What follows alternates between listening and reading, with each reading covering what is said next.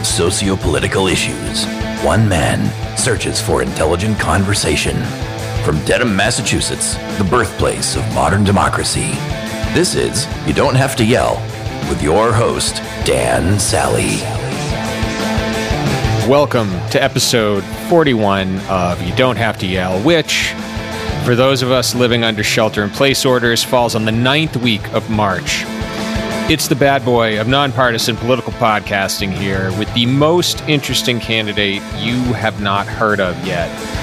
Wacy Alpha Cody paid his way through college riding in rodeos before getting his master's in counseling psychology and then deciding to return to his roots ranching cattle, as we all do.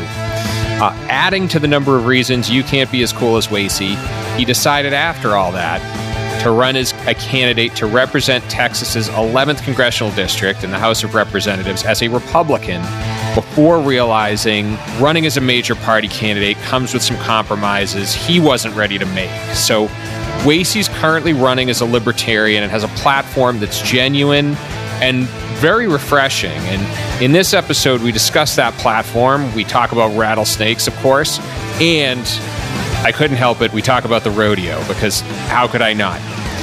I'll be back at the end with closing comments.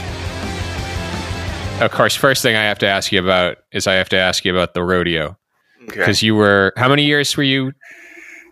Well, so like I tell people, I think I'm done.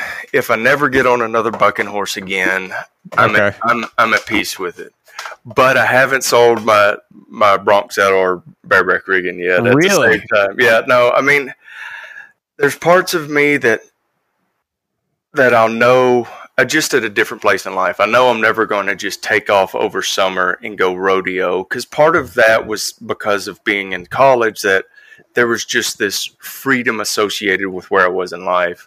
Mm-hmm. And now I'm my career, having cattle, having a horse, just I have a lot more permanent ties, where before literally everything I owned, I could fit into the back of my pickup and camper. I just had a set-in camper. Everything I owned could put in there, and I could pack it in a day and be gone by that night. Mm-hmm. And that, and so with having more responsibilities and ties to the here geographically, I just can't take off. Now, I'm not going to eliminate that, because you never know what the future holds. Not next month or next summer, just say, you know what, I'm going to start getting on again. But I'm content if I never get on another bucking horse. Yeah. And so you were just to make sure I understand. So you were just like a college kid, and you were basically, what was it, like summer breaks or something? You just drive around the country riding bucking horses? Is that how it worked? I started rodeo and riding bareback and saddle bronc, which are for any of the listeners out there, if you're watching a rodeo and you don't know a lot about it, there's 3 events that are called rough stock, and the animals buck in those 2. 2 of the events, bareback and saddle bronc riding, have bucking horses, and then there's bull riding, and it's pretty self-explanatory. Mm-hmm. I did the 2 bucking horse events, and I started over Christmas break when I was 16, my sophomore year of high school. Because of rodeo, I got rodeo scholarships. I got to go to colleges. Because of rodeo, I also didn't do real good at college. Sometimes those goals didn't line up eye to eye. Yeah. But I was able to go to college. I was able to experience a lot of things, and some of that being traveling all over the country. Yeah. I was laughing back when you said it started Christmas break of your sophomore year, because I think Christmas break of my sophomore year, I asked my parents if I could take guitar lessons. And that's about as extreme as I got. If there were horses around, maybe I would have thought of it. You're like 4th generation cowboy, right? So before they even had a word, before they even called them cowboys, that's what your family was doing, right? Right. Yeah, essentially. I mean, that's for where they were geographically at that, you're going back at that point, it's just surviving in southeastern Kansas type situation. I mean, at that point, everybody had a pig or a cow or this or that. A few, everybody had chickens. Or if you didn't have chickens, you had a pretty good garden and you trade some tomatoes for some eggs. there were professions, there were dentists and lawyers and bankers, but that class was a minority rather than the agrarian, just farmers, subsistence people. That was everybody. And if so to say you're a 10th generation cowboy is like, well, that doesn't even make sense because everybody filled that role at that point. Yeah, you were basically just to say you're a cowboy was effectively to say you were doing something to survive. Yeah, I hadn't done a dysentery today, so I guess I'm a cowboy.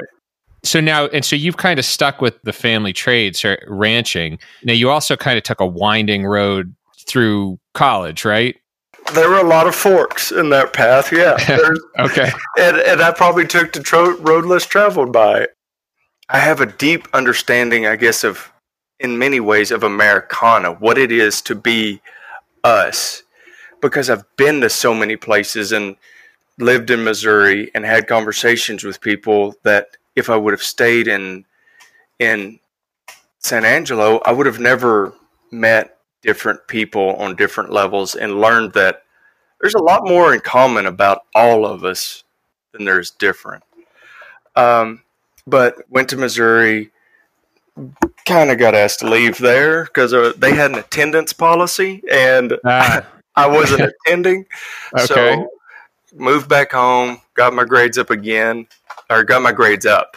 Uh-huh. There'll be a cyclical pattern to this story. There'll be it again later on. Okay. Yeah.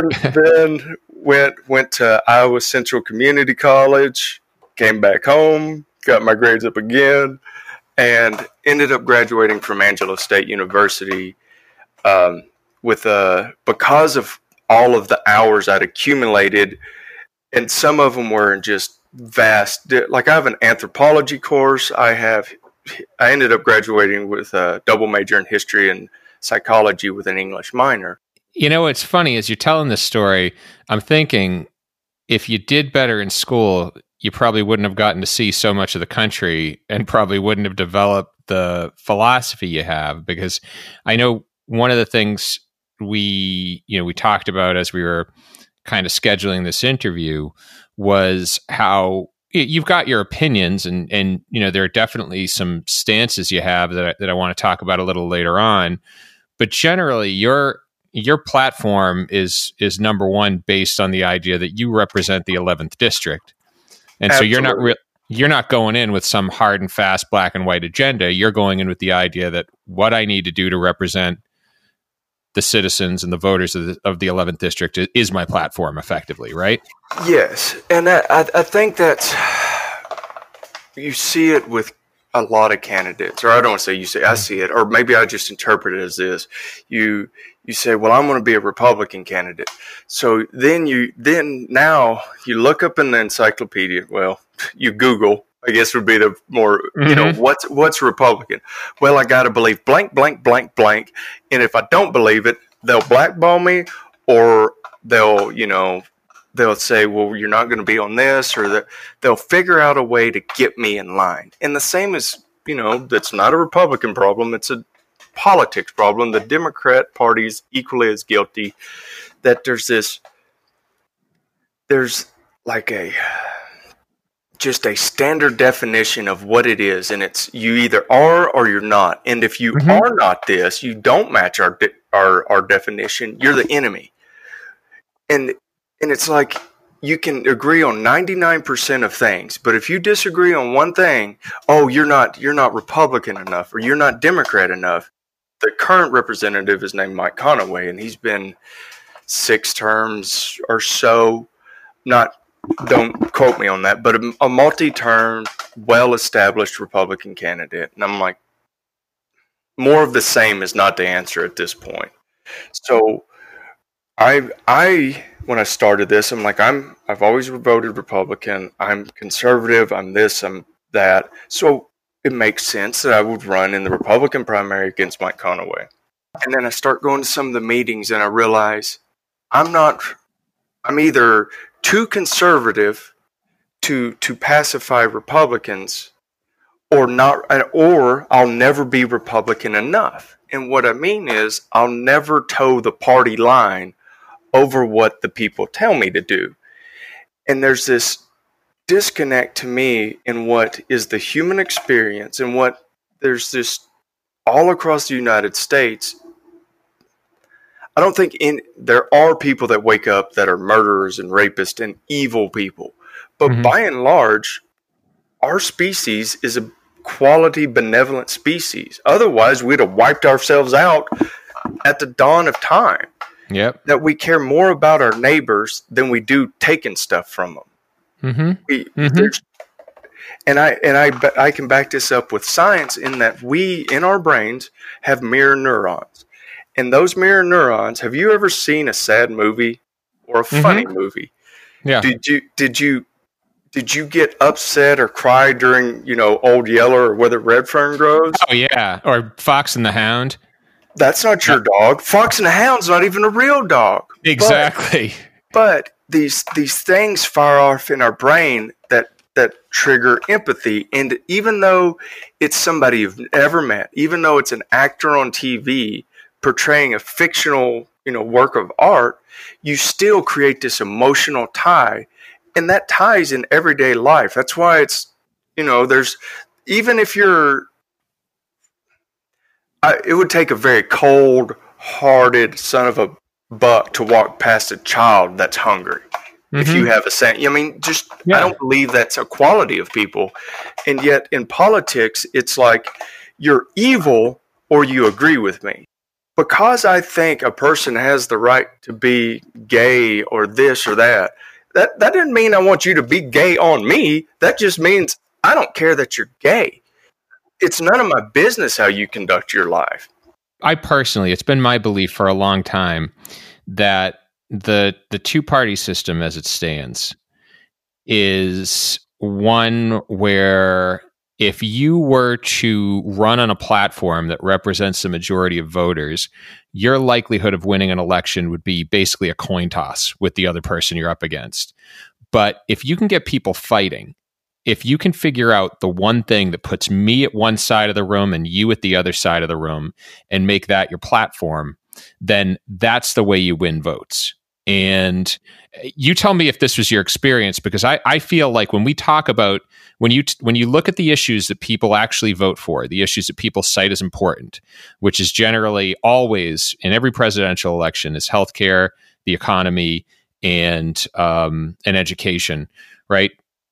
That's not what we talk about. We talk about guns. We talk about, like you said, at one point, it doesn't seem to be as big of an issue now, but we talk about gay marriage. We talk about these issues that are going to put people on the opposite sides. And did you find that sort of going into the major party arena first? The average Joe that votes Republican or the average Joe that votes Democrat, by and large, have more similarities than they'd probably like to admit. Yeah. We have this a 24-hour, especially with the advent of smartphones and tablets, we have access to instant every single thing about Donald Trump's life or AOC's life or Nancy Pelosi's life, what she said today, what time she woke up today, all of this stuff that media has allowed it, that you can almost create this negative following towards a person.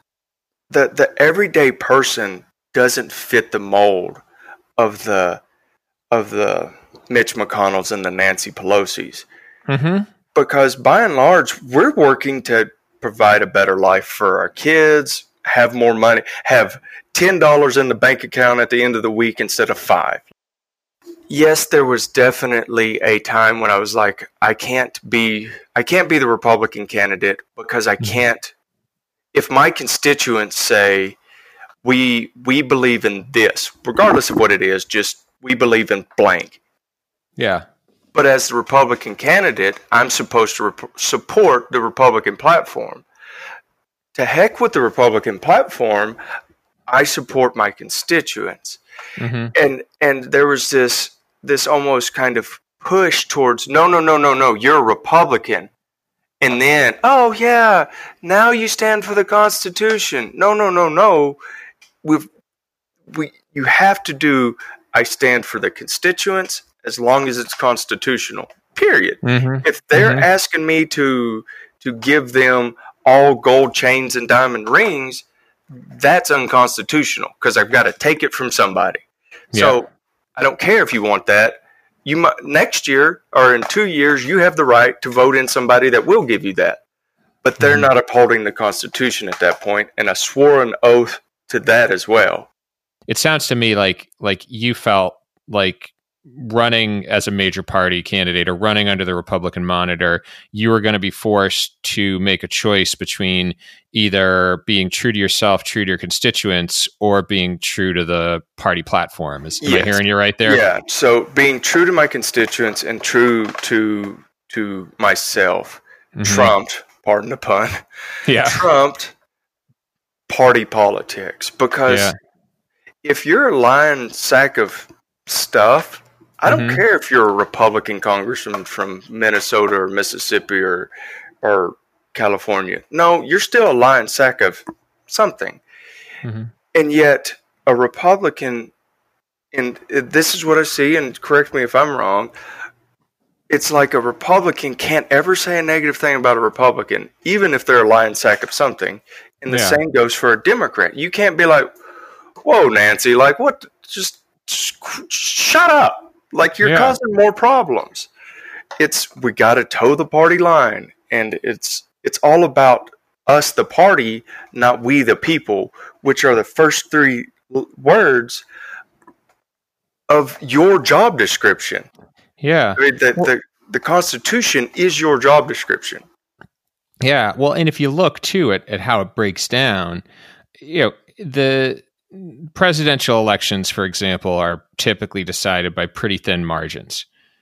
This goes way back. So same thing with the House of Representatives. If you kind of look back over the last 20, 30 years, for the most part, it's very rare you see a very wide percentage of the population vote one way or the other, even in the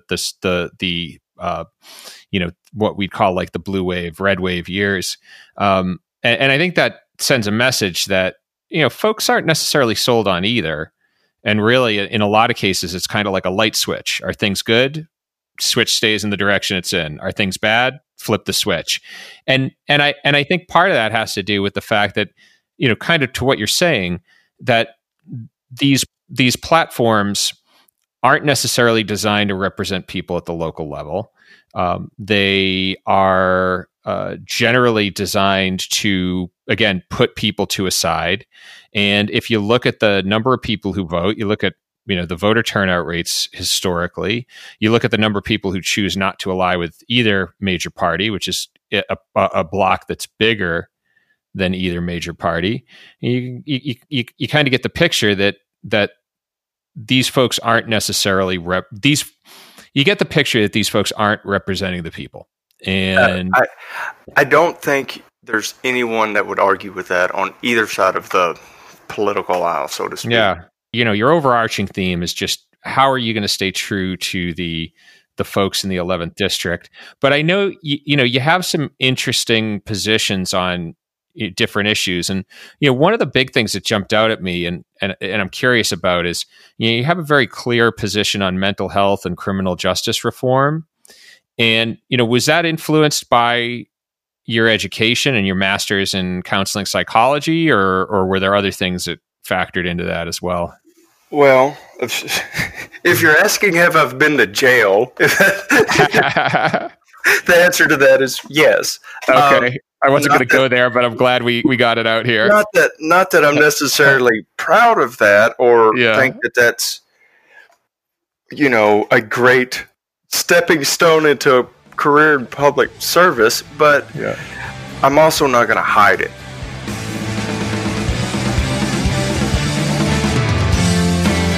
Hey, friend. As always, I hope you're enjoying the show. And also, as always, I have a favor to ask. Now, in this episode, Wasey discusses how running as a major party candidate would have forced him to make compromises that would have affected his ability to represent the district. And, in a way, we're forced to make those compromises ourselves in the current system. And it's only through reforming the way elections are run and people are sent to Congress that we can get a legislative body that truly represents the will of the people. And so if you believe in this cause, I'm going to ask two things of you. Number one, subscribe to the podcast and share it with the folks you know. Only 38% of Americans feel the two-party system does a good job of representing their interests. So I know there are a lot more people out there who need to be involved. And number two, start a conversation with me. I'm on Twitter, YouTube, Facebook, or you can go to my website, ydhty.com. I feel like I've been doing all the talking for the last 41 episodes, and I'm starting to get a bit self-conscious. So please, with that out of the way, back to the show. The notion, I guess it comes from kind of a more, not so much me, that aspect, but more of an understanding of history, understanding of what the United States kind of originated as, and what it wanted to be. So I think it's Georgia. That colony started as a penal colony. Like we're going to send people away, and throughout criminal justice, you start looking at different ways societies have dealt with people that break the morals and they behave in a taboo way, and they don't.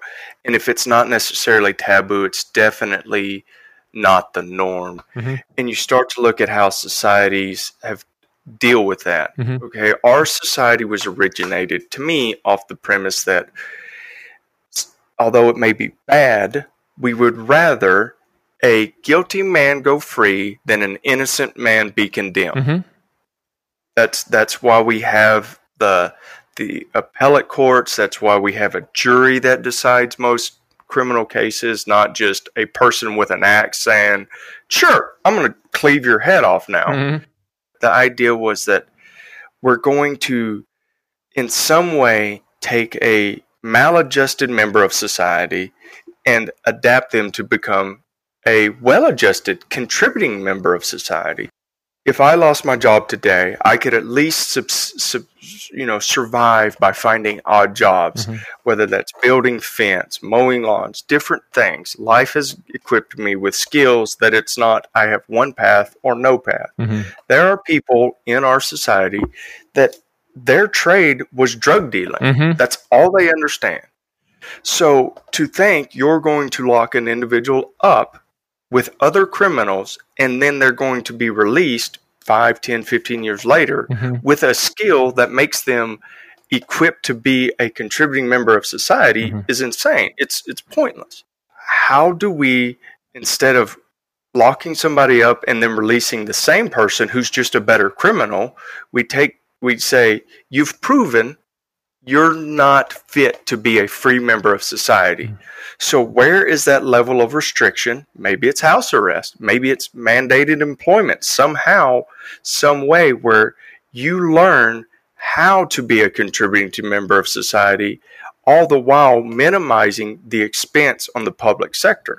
Because if like I did when I was doing mental health stuff, I did an internship at a court-mandated substance abuse facility, and the idea is you're not stealing because you want to steal stuff, you're stealing because you don't have a better way to buy cocaine. So if you're no longer addicted to cocaine, you no longer have a need to steal. I mean, that's kind of how it breaks out. So if we start to remove the dependence on a substance, okay, because I don't think anybody's going to say, waking up on a Monday and thinking, woo, today's the day I get hooked on cocaine is a good life goal. Like, that's probably not good for anybody.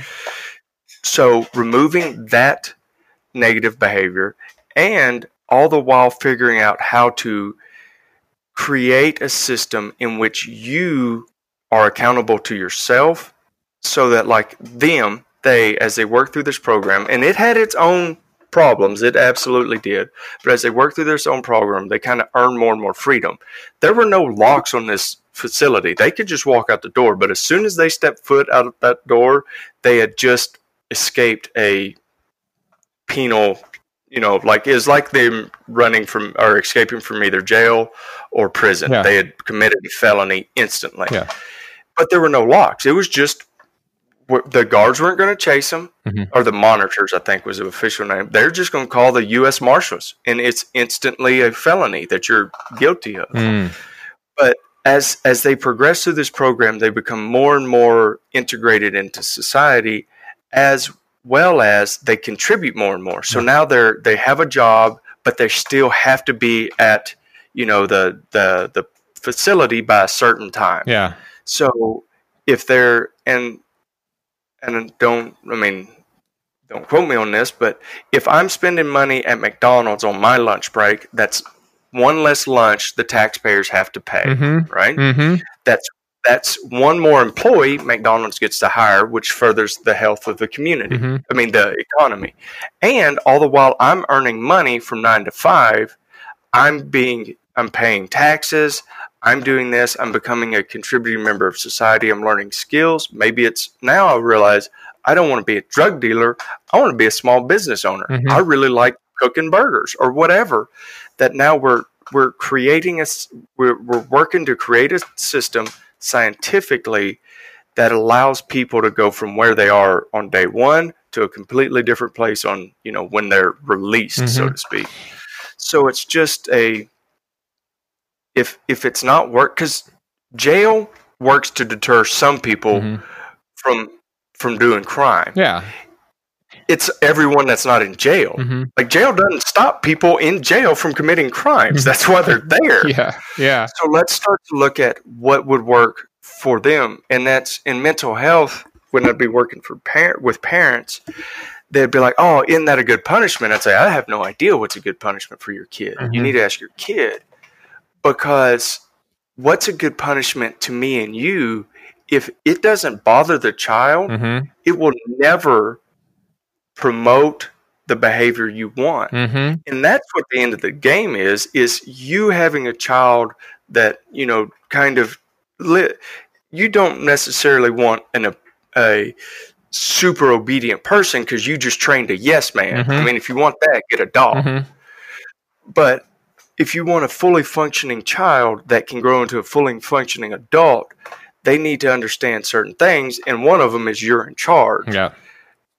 With that being said, you and your child need to figure out what's the appropriate punishment or reward for any given scenario, not somebody that doesn't live with you. Yeah. And that's the same idea about, criminal justice, mental health, is figuring out what works for the people in that circumstance.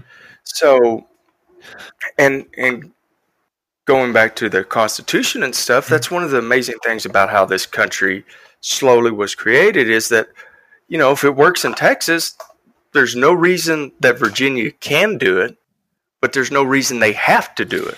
Yeah. It's up to Virginia to deal with it. Yeah. And that's kind of like, I think that seems to be, and correct me if I'm wrong, seems to be an overarching libertarian principle, and seems to be an overarching principle with you, which is the idea is that very often these solutions are best found at the local level.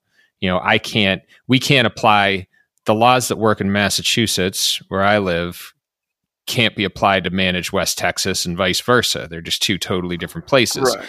And so the idea you're promoting here is, rather than kind of saying, well, you know what, this policy works here, so we're just going to make the whole country do it this way. Rather, it's really letting the states figure out the best way to address these issues. And if there's something that I can learn from Texas and I can apply in my state of Massachusetts, or you can apply in Hawaii or wherever else, you do that, but that we're kind of judicious about and careful about how we decide to roll out policies at a sort of a blanket level. Is that right? Yeah, absolutely. And I'll give you a great piece of evidence on it. Cory Booker, during one of the Democratic debates, was touting his records as the mayor of Newark, New Jersey. And it was along those exact lines. It worked for Newark, therefore it will work for our nation. Yeah. And I don't agree with Cory Booker on many things, probably anything, politically speaking, where in the realm that I think politics should be speaking about. And yet your basis is that it worked in one city on the Atlantic seaboard of this vast nation that has no mountains running through it, that has no desert, that has, your basis is this will work for an entire nation. Did you even understand what you just said? And that's kind of, I think, getting back to the issue of, some of the more divisive issues that we talk about. A lot of times what's going on is there are issues that are interpreted very differently in two different regions. And a great example is the gun issue. When you talk about guns in the Northeast, typically what you're talking about is gun crime. That's what folks are talking about up here, because that's what you deal with typically. There's not a big gun culture, not a big hunting culture. And so generally, if you are in possession of a gun, you're either in law enforcement, you are trying to protect yourself from somebody who might come in trying to take what's yours, or you might be looking to take what's somebody else's. And it's a much different story when you get into a place like, where you are, for example, where a gun is really more of a necessity. We have a creature down here called a rattlesnake. In my house, when my dad was repairing the siding on the house, there was a time where a rattlesnake got in the house, and a gun was used to kill that rattlesnake inside the house. There's a lot of cases where a gun is more associated with a tool than an evil machine that's gonna kill your kids at school. And yet, in different parts of the nation, it's like a BB gun is this heinous, like a gateway. A BB gun is a gateway drug to getting your M16 and shooting up a school. And it's like, whoa, like that didn't even connect with the way we visualize and understand guns in this part of the world. In my opinion, that's my opinion, but it's much more of a tool, whether that's protecting yourself from, animals, or protecting your animals, your cattle, your sheep, from other animals that want to eat those animals, than a way just to walk out and kill somebody. Yeah, so first off, I'm going to make a call to anyone listening who happens to be on the left on this issue, and just say, I think we can all agree on a bipartisan level or multi-partisan level that there should be a rattlesnake exception to firearm ownership. So if you live around rattlesnakes, you're entitled to own whatever you need to take care of those things, number one. But number two, something that really never sunk in for me until I was out visiting a friend of mine who lived out in Montana and lived way out, lived way out in the country out there, out in the mountains. And I remember, there was an instance where, one guy showed up at his house and he was a little drunk and he was mouthing off and whatever, and he left. And I remember his dad, the next morning, his dad showed up and we were talking about it. And his dad said, he goes, and now his dad was a sheriff, mind you. His dad said, the next time he comes by, you tell him you show up on my property again and I'll shoot you. And at first I was sitting there and I thought, okay, that's a little extreme, number one. Number two, the guy's a cop, so why is he saying that? And then it struck me, these guys lived a good half hour from the nearest police station. So, right. So, yeah, I think there's a look, to be real, there's a definite gun problem in urban America that can be addressed and that needs to be addressed, in a sensible way. I don't think the solution is implementing a policy that's going to affect people who need to either protect themselves or shoot rattlesnakes. Personally, I've jumped into the issue, and what I've found is that, generally, if you talk to you talk to somebody who's pro-gun, you talk to somebody who's anti-gun, and you figure out what they want, generally, the things that you'd need to make both parties happy are fairly easy to accomplish, and yet nobody pursues it because that would end the fight, right? Who's going to vote for someone who's going to compromise? That's not why we vote. Well, and also, if no party wants to win in the fight, or just simply agree to disagree, because then there's no longer reason to vote for me. Ooh, vote for me, vote for me. Yeah. Because I guess this is my approach on guns. Mm-hmm. It's pretty daggum simple. Mm-hmm.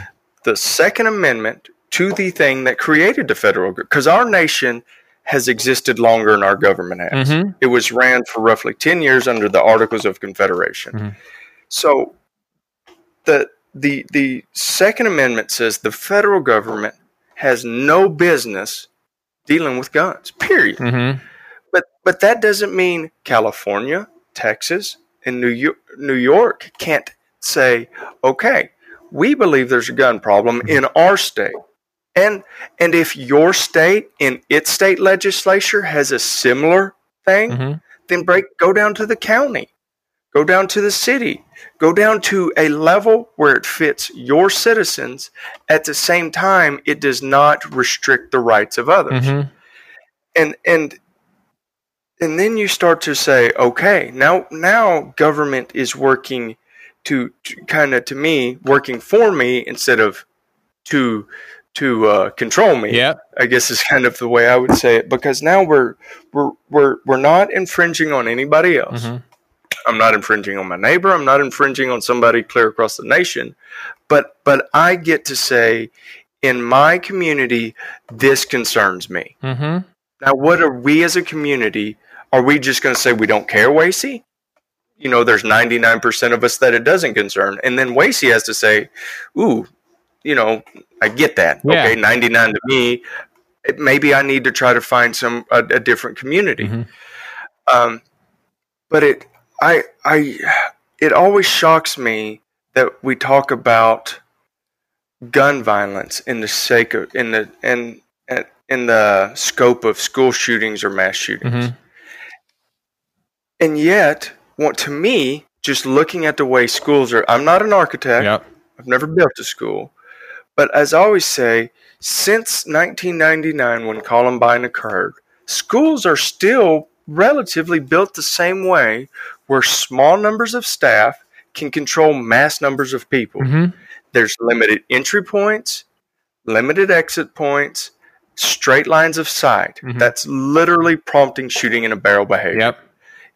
If we start to design schools both in and out, Mm-hmm. where you don't have to duck and cover, because the way the building is designed makes it where it's hard for one or two people to just mow down a cafeteria or mow down a movie theater or whatever. You start to engineer the buildings where we send our children off to where they're naturally easier to get police officers to the buildings. They're also easier to get children to safe areas, either within the building or outside the building. And if you're stuck in the parking lot, there's places you can duck and hide behind. Or if you're inside the actual building, Mm-hmm. you don't turn a corner and then have 100 meters of hallway that's straight to run down. There's turns, there's twists, there's obstacles that will stop just from a guy slowly chasing you down these winding halls, he'll slow down. Or B, he can't just line you out and shoot you.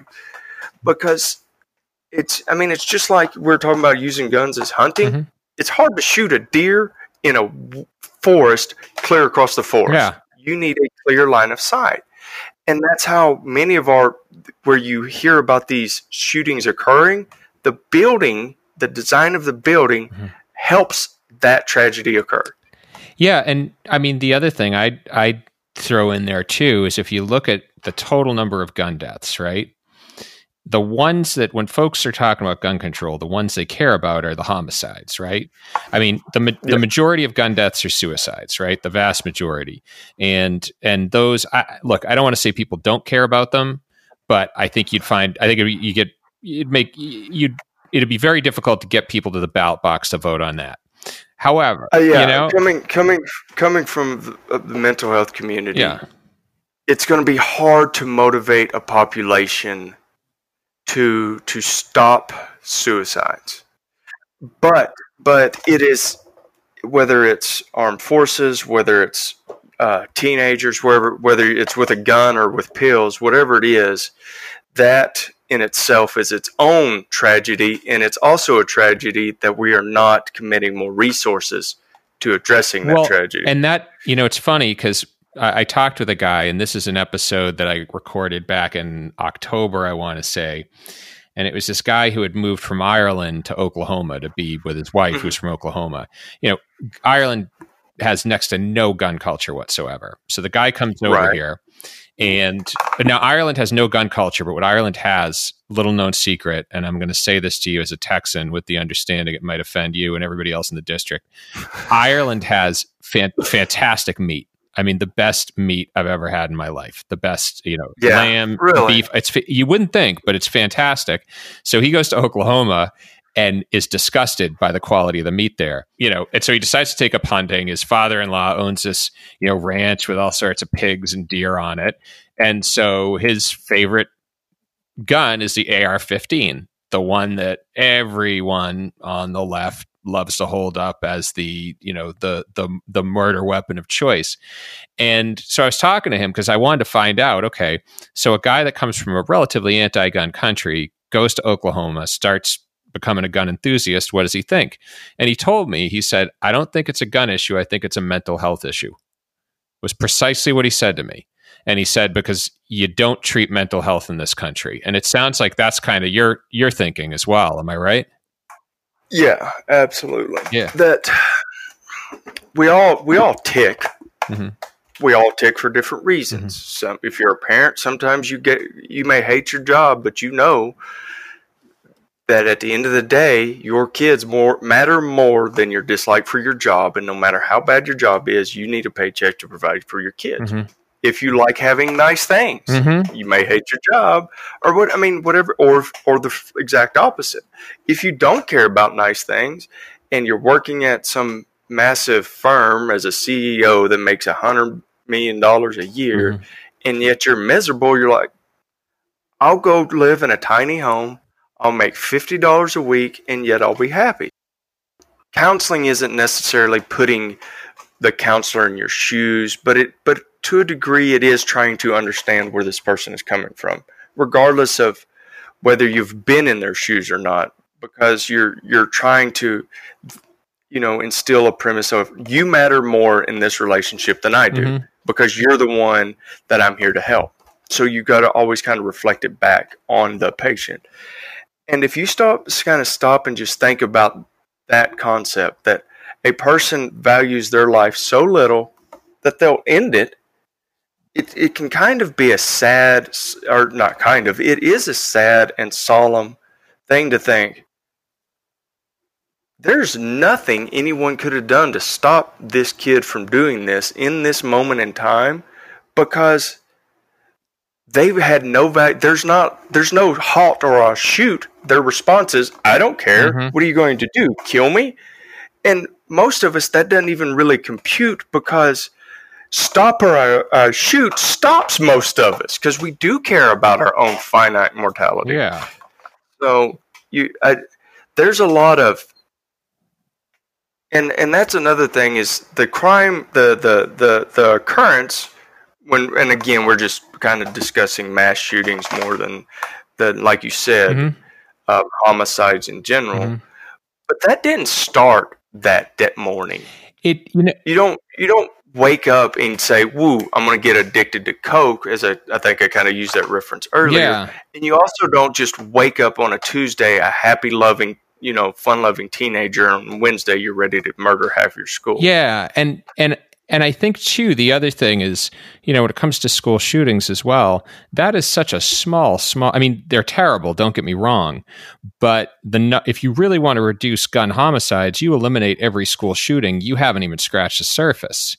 And, right. And so... But you've hit the headlines. Yeah, well, that's it. And I think it kind of gets back to this theme that we keep revisiting here is, this idea that a lot of times what we're told, or what we're, I guess, conditioned, for lack of a better phrasing, to discuss in politics are really these these horrible fringe cases or these horrible fringe issues that really don't matter. And you tell me if I'm summing up your candidacy and your philosophy wrong, but when I listen to you, really what I'm hearing is somebody who likes to deal with problems at the root.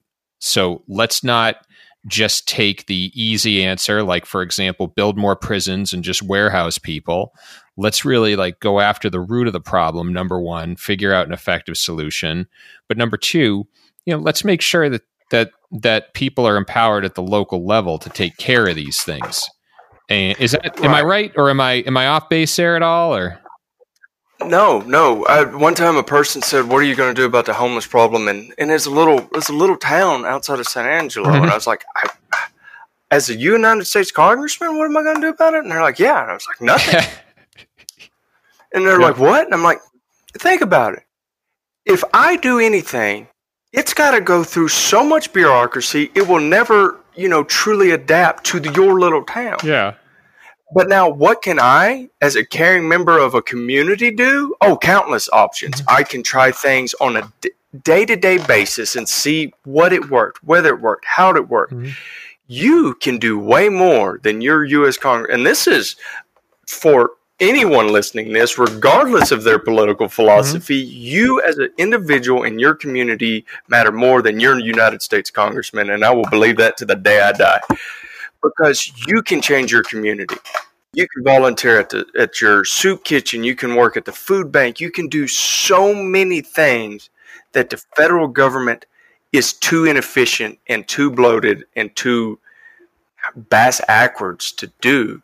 I couldn't agree with you more. I think the thing that we've forgotten in this country is that democracy isn't showing up every November and putting somebody else in charge of doing things. It's having the liberty and having the freedom and having the power to actually affect change in your own community. And I think we're content to really, and I say we in a broad standpoint, I know there are lots of people out there doing good work, but I think there are a large portion of people who feel like sitting, watching TV, getting in fights on social media, and then voting a certain way is fulfilling your duty as an American. And I think it's not a spectator sport, as they say.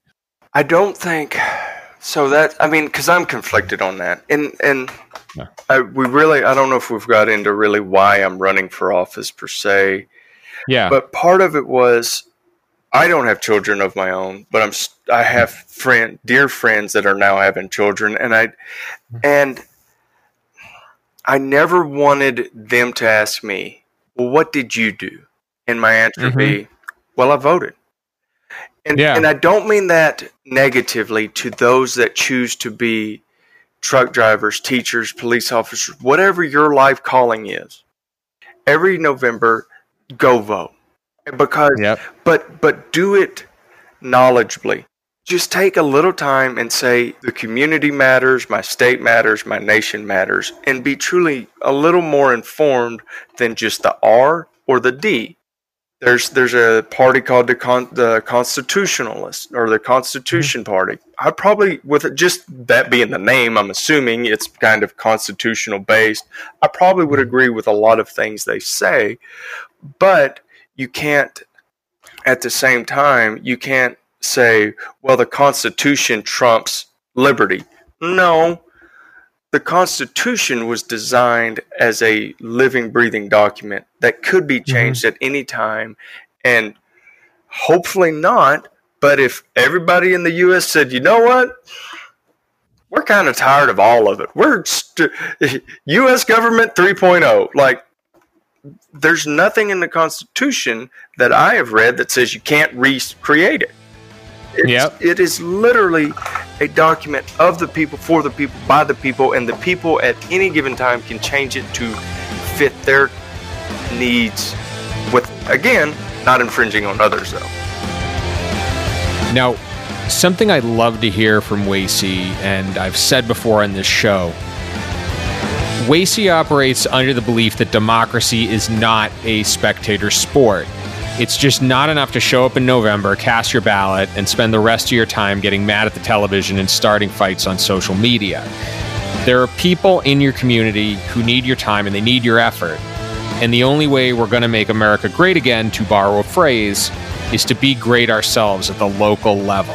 And, WACY also touches on a problem I've had with our two-party duopoly, which is we're not being asked to vote for the candidate we like the most, but rather the one we dislike the least. And until we remove the structural issues that keep minor party candidates like WACY from having an equal voice in government, that's going to be our only choice.